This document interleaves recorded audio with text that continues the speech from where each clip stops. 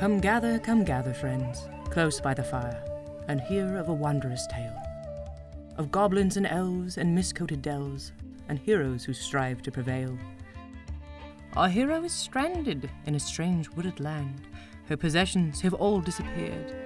Her dearest goat friend is nowhere to be seen. It's the absolute worst of her fears.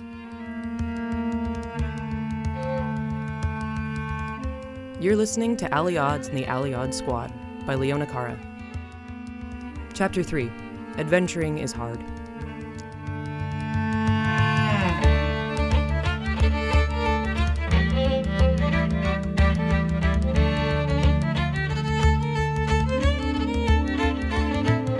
Joe? Graham! Grandbauer! Hello? Grandbauer! Where are you? Everything was gone. My money, my dagger, my food, my flint and steel, my water skin. Everything but my sleeping roll and the Tales of Galena the Great, which I'd used for a pillow. Joe and Graham, they couldn't have. They wouldn't have. I put a hand over the fire and determined that it had been out for hours. The ashes weren't even slightly warm. No. We were friends. I trusted them. But my heart couldn't deny the evidence before my eyes. Joe and Graham had lied. They'd betrayed me. They'd taken Grandbauer, and they'd left me in the woods to die. Oh, no. Oh, I'd never been betrayed before, and it was really uncomfortable. I thought I'd felt anger before, but all the anger I had ever experienced in my youth felt like a mere pimple compared to the steaming caldera of rage that I felt welling up inside me. Oh, this rage was deeply tied to a medley of grief, sadness, and shame. How had I fallen into such a trap? Why hadn't I seen it coming? I'd lost everything, and I'd lost Grandbauer. Tears of anguish and hatred rolled down my cheeks, and I sat down on a rock and cried for several minutes, feeling defeated and helpless. I was shaping up to be a pretty poor adventurer. Maybe it was time to go home. No, but the thought of returning home without Grandbauer was unbearable. No, they weren't going to get away with this. Who knew? Okay, sure, I was naive, I was vulnerable, and now penniless, but Joe and Graham had messed with the wrong weirdo. There was no way I was going to leave Grandbauer behind. I would track them down, and I would get him back. With that resolution, the fear of being lost, broke, and alone dissipated a little bit, and I was able to think clearly again. All right, okay, navigation. North is... where's the sun? That way. Okay, so we came off the main road from the north, so all I have to do is get back to the main road, and then once I get there, well, one step at a time. I packed up my bedroll and the Tales of Galena the Great and headed north, my heart feeling raw as unboiled tripe. It took hours. Hours. I don't even know how many, but enough to make my stomach cramp with hunger and for thirst to divert me from my course in search of a creek or a stream. Worse still, my moonblood arrived, which is really just the nicest little touch of joy on an already super-duper day. I was forced to gather moss to stop the blood from staining my new trousers, and it was a generally uncomfortable experience in every way. Near dusk, I caught sight of what appeared to be a road, though not the main road, but a real road nonetheless. I suspected it was the road we had departed for Graham's shortcut, and figured that if I went back the way we had come, I'd be able to hit the main road back towards Derry. So I kept walking. Hour 10, hour 20, I don't know. It didn't really matter, because I didn't really have another choice. The waning moon was high in the sky when I felt that I couldn't take another step. I had found the main road, but I'd seen no trace of Joe or Graham, or anyone else, heading in either direction. I decided to camp out near the fork, in case someone came by, but I elected to forego a fire, in case Joe or Graham or other foul folk were about. A bit before dawn, it started raining. I wrapped the Tales of Galena the Great in my bedroll and tried to stay dry beneath the branches of an oak tree, but as none of the leaves had come in yet, it was a poor shelter at best. The sky lightened into a somber gray, and I debated on whether I should continue to walk and find someone who could help, or if I should simply stay put on the side of the road and wait until someone found me. Absolutely every speck of me felt wretched. My resolve to find Granbauer had become the mere resolve to stay alive, and even that felt like pretty weak motivation as I shivered and shook, soaked to the bone. But I decided I'd walk, at least for a bit. I could decide to stop walking if I wanted to, but I figured that if I was going to be miserable, I might as well be miserable and productive. Cold, hungry, and tired, I pressed on towards Derry, the tales of Galena the Great pressed to my chest inside the bedroll. It gave me strength to think of how much worse Galena the Great had probably suffered. I thought of how hungry and tired she must have been on long journeys to fight ogres and battle rockworms of the deep. So many people had survived so much worse. War, famine, oppression. I had gotten myself into this situation, so I didn't really feel like I had the right to complain, as miserable as I was. As I brooded about misery, the pounding of horse hooves approached me, and I looked up to see a dozen horsemen galloping towards me. A bannerman carried a trailing flag of light blue, with an indigo bird in mid-flight, and as they drew closer, I saw the horsemen wore emblematic armor with the same bird stitched into their leather tunics. I realized they were a town guard of some sort. Halt! Oh, hello! Halt, citizen! The request seemed redundant, as I was already stopped, and was struggling to even maintain a standing position. Have you seen or heard news of these two bandits? We're afraid they're at large in this area once again. The guard held out a cloth with crude drawings of Joe and Graham. Yep, I'm afraid I have. When? Where? Yesterday. I helped them unload a cart full of clothes and jewelry and stuff. Aha! So you're the accomplice. Witnesses reported seeing a young woman aiding them. Oh, no. They stole all of my stuff, too. And left me in the woods to die. Sounds like them. But you helped them to remove goods from this cart. Yes, but I thought it was their cart. They lied to me. Listen, I am really tired and wet and cold and... Did you hear this, George? Looks like we have an accomplice on our hands. No, you're not listening. I didn't help them steal stuff. They stole my stuff. They stole my best friend. But please, I am hungry and exhausted. I need help. Sounds like you've been doing a lot of helping to me. What? No, I didn't help them. I mean, not on purpose. Please, can you help me? I am tired and lost and I'm hungry and they stole all my money. Sounds like the normal sob story we get from thieves. Oh, I didn't want to steal it, but I'm poor and I had to. What? No. Oh, I didn't mean to steal your shiny money. I just like shiny things. Right, well... I'm not a thief. I'm just a person with a lot of things that aren't mine. Yes, George, we get the point. It was just me borrowing it. Forever. George, control yourself. Sorry. Well, Missy, thief or no thief, you'll be coming with us.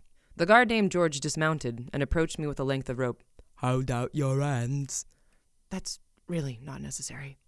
Best for us to keep your hands where we can see 'em, so they don't go thieving no more.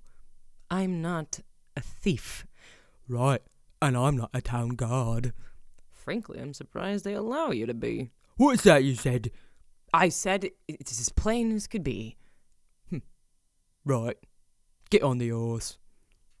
I needed George's help to mount the horse, what with my hands bound, and I struggled to keep my hold on the tales of Galena the Great as we rode. George was a rather smelly, sniffly man, and his reek was altogether too close to mine. But, exhausted as I was grateful to be spared further walking. We rode long enough that my butt got sore, and after an hour or so, we approached the city of Derry. A real city.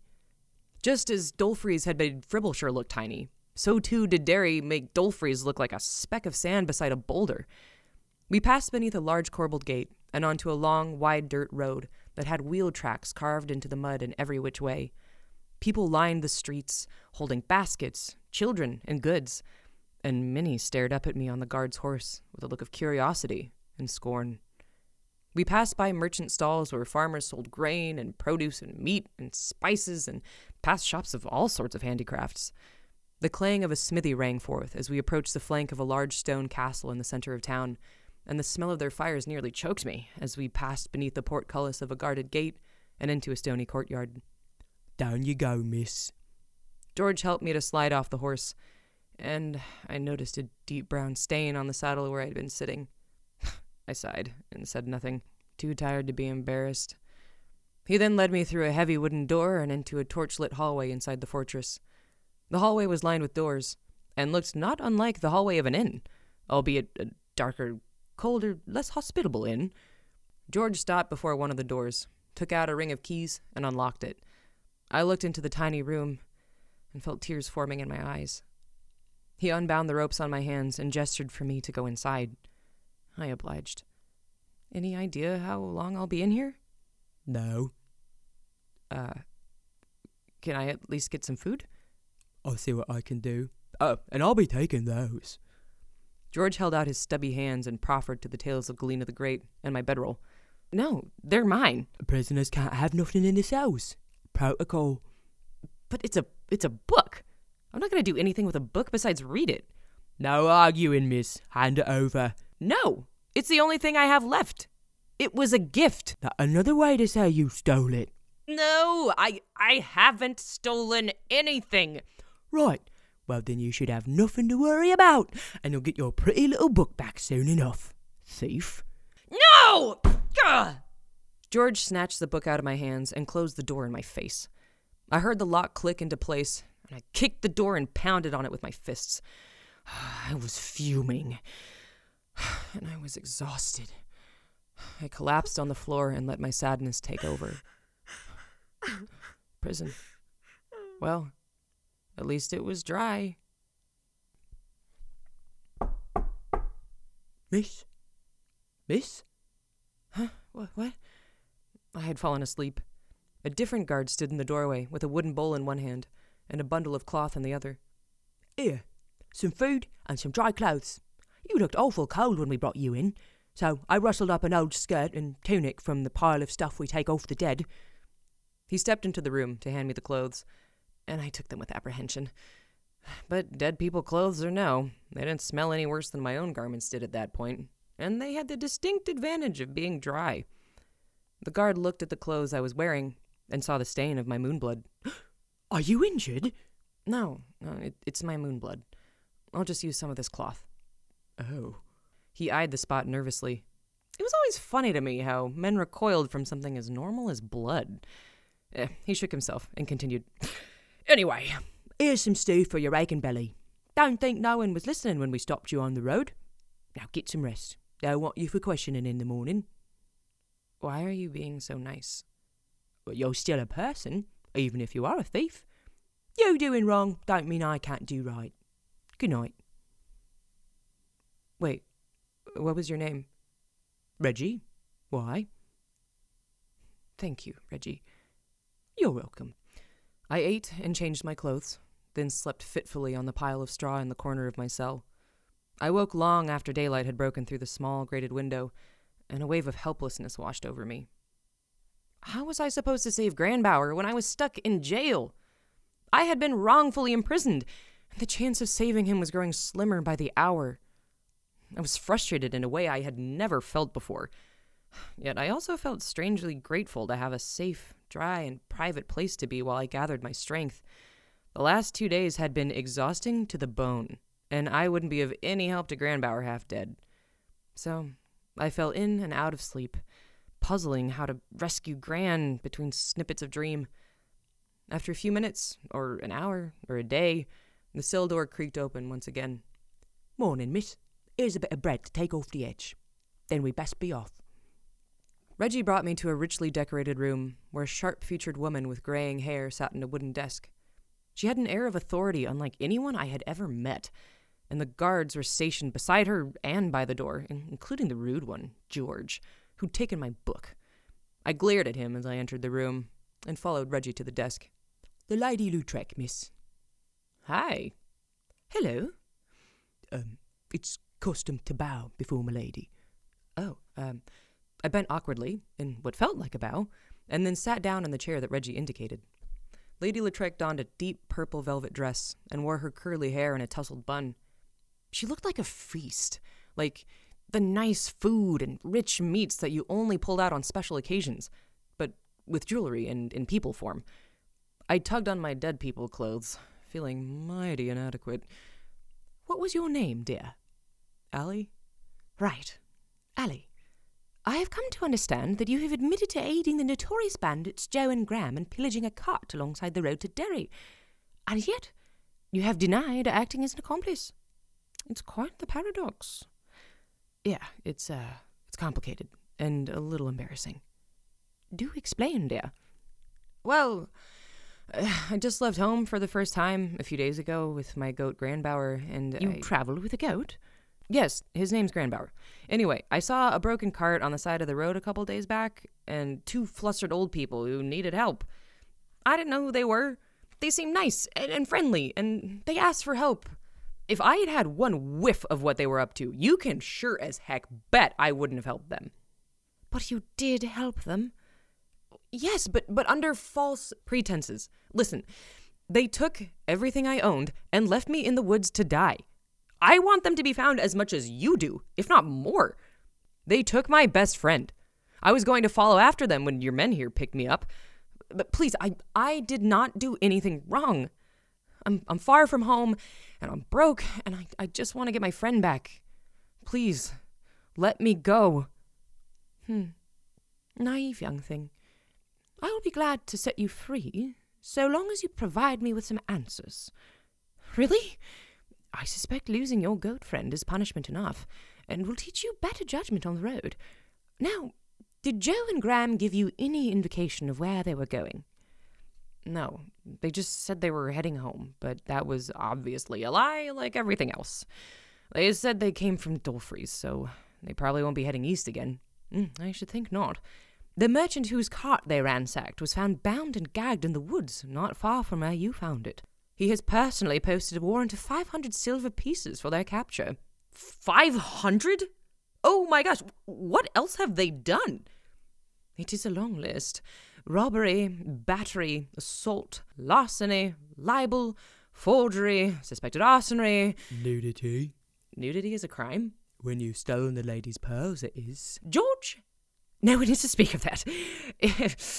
Needless to say, there are many among us who would personally wish to see the pair behind bars. Or dangling from a rope. George, will you kindly shut it?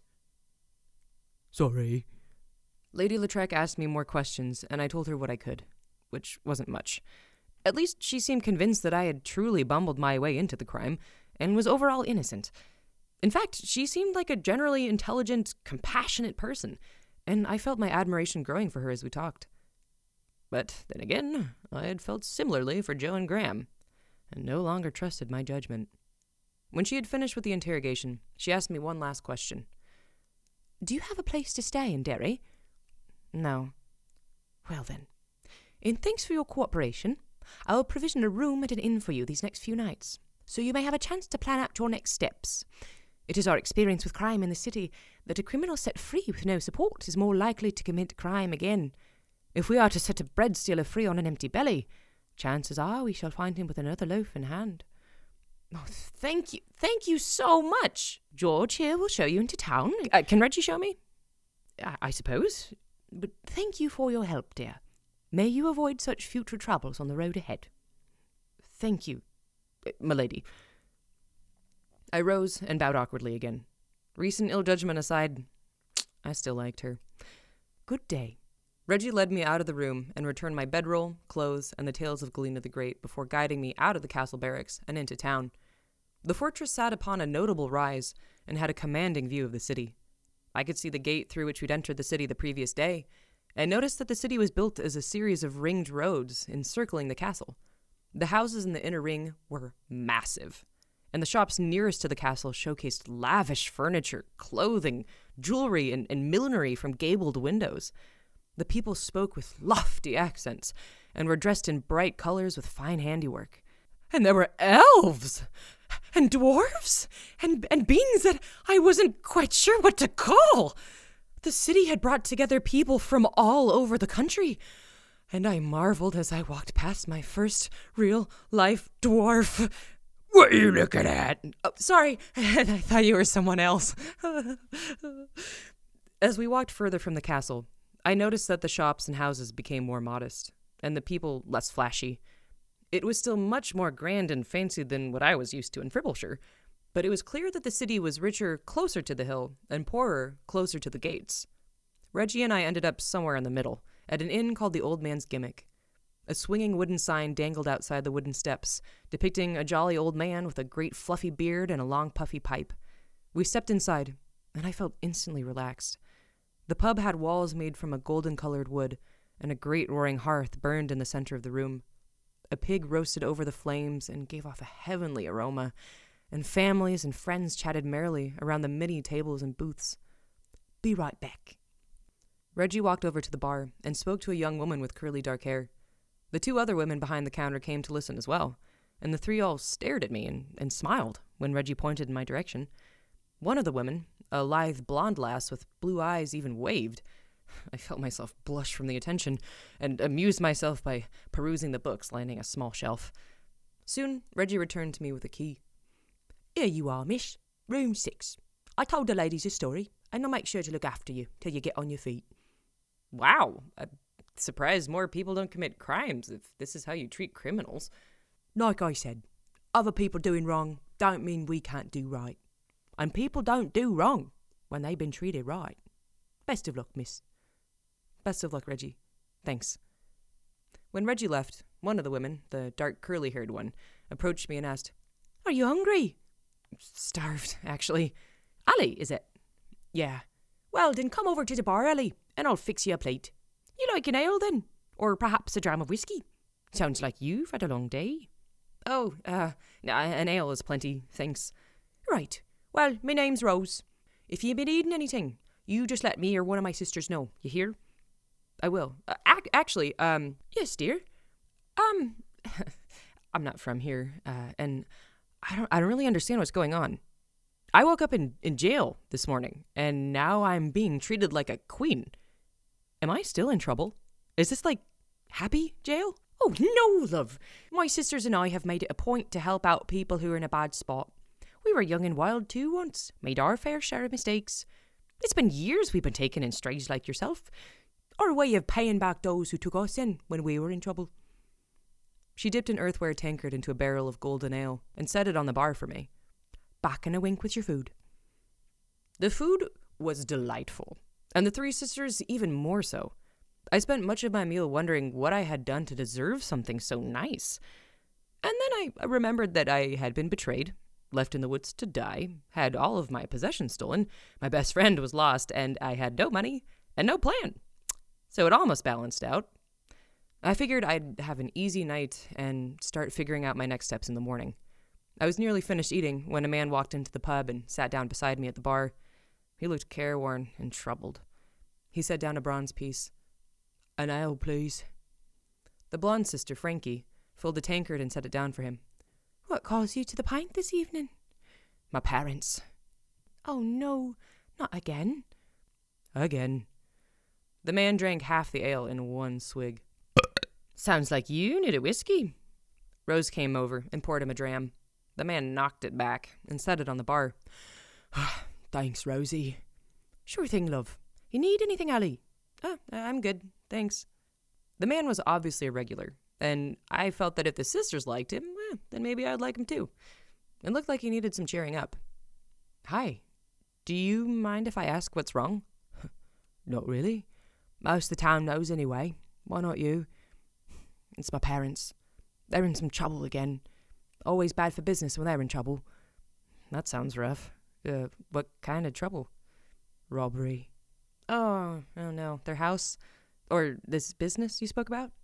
"That would be for the better, I think. But no, they are the robbers." "Wait, who are your parents?" "You're not from around here, are you?" No, I'm traveling through, if that's what you'd call it at this point." "That sounds nice. Get away from it all." The man drained the rest of his ale as I waited patiently.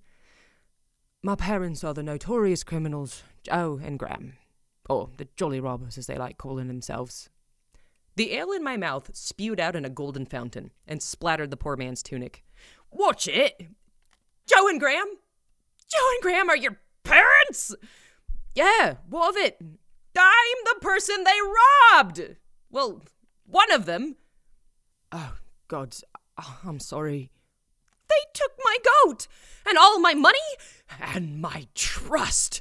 They stole my trust. I'm really sorry. Truly, I am. All the anger I had felt since waking up that miserable morning when they'd gone flooded back at once. I wanted to punch this man. His family had stolen Grandbauer, my best friend. I wanted to punch him, and I wanted to shake him, and I wanted to kick him, and I wanted to yell at him. But I stared at the sorrow in his eyes and remembered he didn't do it. It wasn't his fault. It was his parents, and he wasn't them. So he didn't deserve to be punched or shaken or kicked or yelled at. I vented some of my anger in heavy breaths and threw back the last of my ale. Then we both sat in silence, boring holes into our tankards with our eyes, filled with grief, sorrow, and anger. The third sister, Talia, the tallest of the three with honey-brown hair, had overheard our exchange and approached the bar. She took our tankards, dipped them in the barrel, and set them back on the counter. Now, I don't condone drowning out sorrow with drink, but perhaps tonight a pint can be a peacemaker. This one's on me. Talia's broad face lit up with a quick smile, and she left the two of us to ourselves. I'm Allie Odds. I'm Grint. Just Grint. I reached for my ale and held it out towards Grint. We eyed each other for a moment, and then he raised his as well.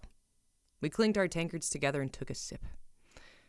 So, how did you have the misfortune of meeting my parents?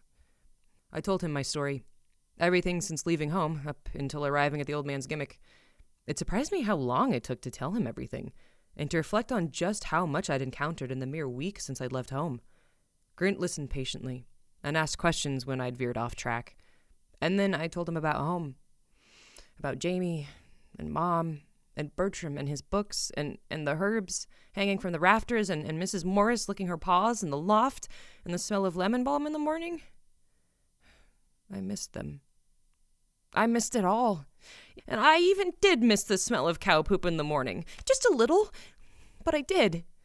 And I started to weep. Grint slid his chair closer to mine and put a hand on my shoulder. We both took another swig of ale. It seemed to relax our feeling muscles. Well, at least you've got a family to go back to. My parents are... Well, you met them. You think they wanted kids? Most of my life was spent in and out of other people's homes, in orphanages and poorhouses, while Mum and Dad were off stealing and thieving. A few times they'd come and get me, and it felt like the sun was finally going to rise in my life. But then as soon as they'd used me for whatever job they were after, it was back to an orphanage or a cousin's house, and the clouds would roll over again. Wish they'd just get locked up for good. Leave me in peace. Another swig of ale. What different lives we had. Polar opposites in some ways, and yet here we were, in the same town, at the same pub, feeling the same amount of unhappy. His sadness over Joe and Graham made me feel sad about my sadness over Joe and Graham, so we both just sat there and cried. We could stop them, I said. How? I don't know yet. But they took my best friend, Grandbauer, and I'm going to get him back, and I will find a way to bring them to justice. You think you can bring them to justice when they've squirmed their way out of every godsend from here to the Great Forest? Well, I think I can try. And where are you going to start then? Well, first, I need to make some money. And maybe I'll buy a horse, and then I can ride the horse and catch them faster because I'll be on a horse. Am I talking weird? I'd never really drank potent beer before. At home, beer was simply a means of safe drinking water. Kids drank it same as adults, and no one got out of hand unless they really tried. Me, well, I'd certainly never tried, and the airy sensation in my head and body was a novelty. My tongue felt silly, and my fingertips wanted to twiddle and touch things. I continued. So all I gotta do is track them down and get them with my sword that I will have someday, and then deliver them to the king. Or no, to Lady Lautrec. Have you met her? She's cool. I like her, and I think they stole her pearls while she was naked, or someone was naked. I don't really know, but there was nudity, which is apparently bad here. Oh, that sounds like a really good plan. Right? No, but I think I can help with at least the first part of your plan. With a horse. No, the money. Honest pay for honest work. I'm a cobbler. And I could use help dealing with customers so I can keep doing the hard work without 1,000 questions. Really? I could be a shoemaker's assistant? That sounds exciting to you. Not especially, but cool! Well, I see it as the least I can do to make up for what my parents took from you. Help you get back on your feet. Which could use new boots, by the way. That would be lovely. The work, the money, the boots, all of it. When I start? I mean... when do I start? How about tomorrow morning? I'm sure one of the sisters here would be willing to show you the way to me shop. He shot a look at Talia, who was nearby and had heard him speak. I rested my head on the bar, and I listened to them chat. I'd be happy to. Got some errands to run in the morning anyways. Thanks, Talia. You want her there at sunup? Nah, let her sleep a bit. I think she'll need it. I sure do. I'd say so. Off to bed with you now, love. I'll get you in the morning for breakfast. Okie doke. I slumpled out of my chair and gave Grint a hug. I waved at Talia and Frankie and Rose, and then headed up to room 6. Good night, Allie. Good night, Allie. Good night, Allie. Good night. As I lay down on the fluffy, warm bed, I cracked open the Tales of Galena the Great and smiled. I'm coming for you, Gran. Just you wait. Thanks for listening to Allie Odds and the Allie Odds Squad. I'm Leona Cara. And don't forget, you can still be like an old-school Renaissance patron and support an artist like me in creating more art for people like you by visiting patreon.com/Allie Odds. And I hope you are having a magical day wherever you are, whoever you are. And I'll hope to see you around the fire for episode 4, The Stinky Boot Blues.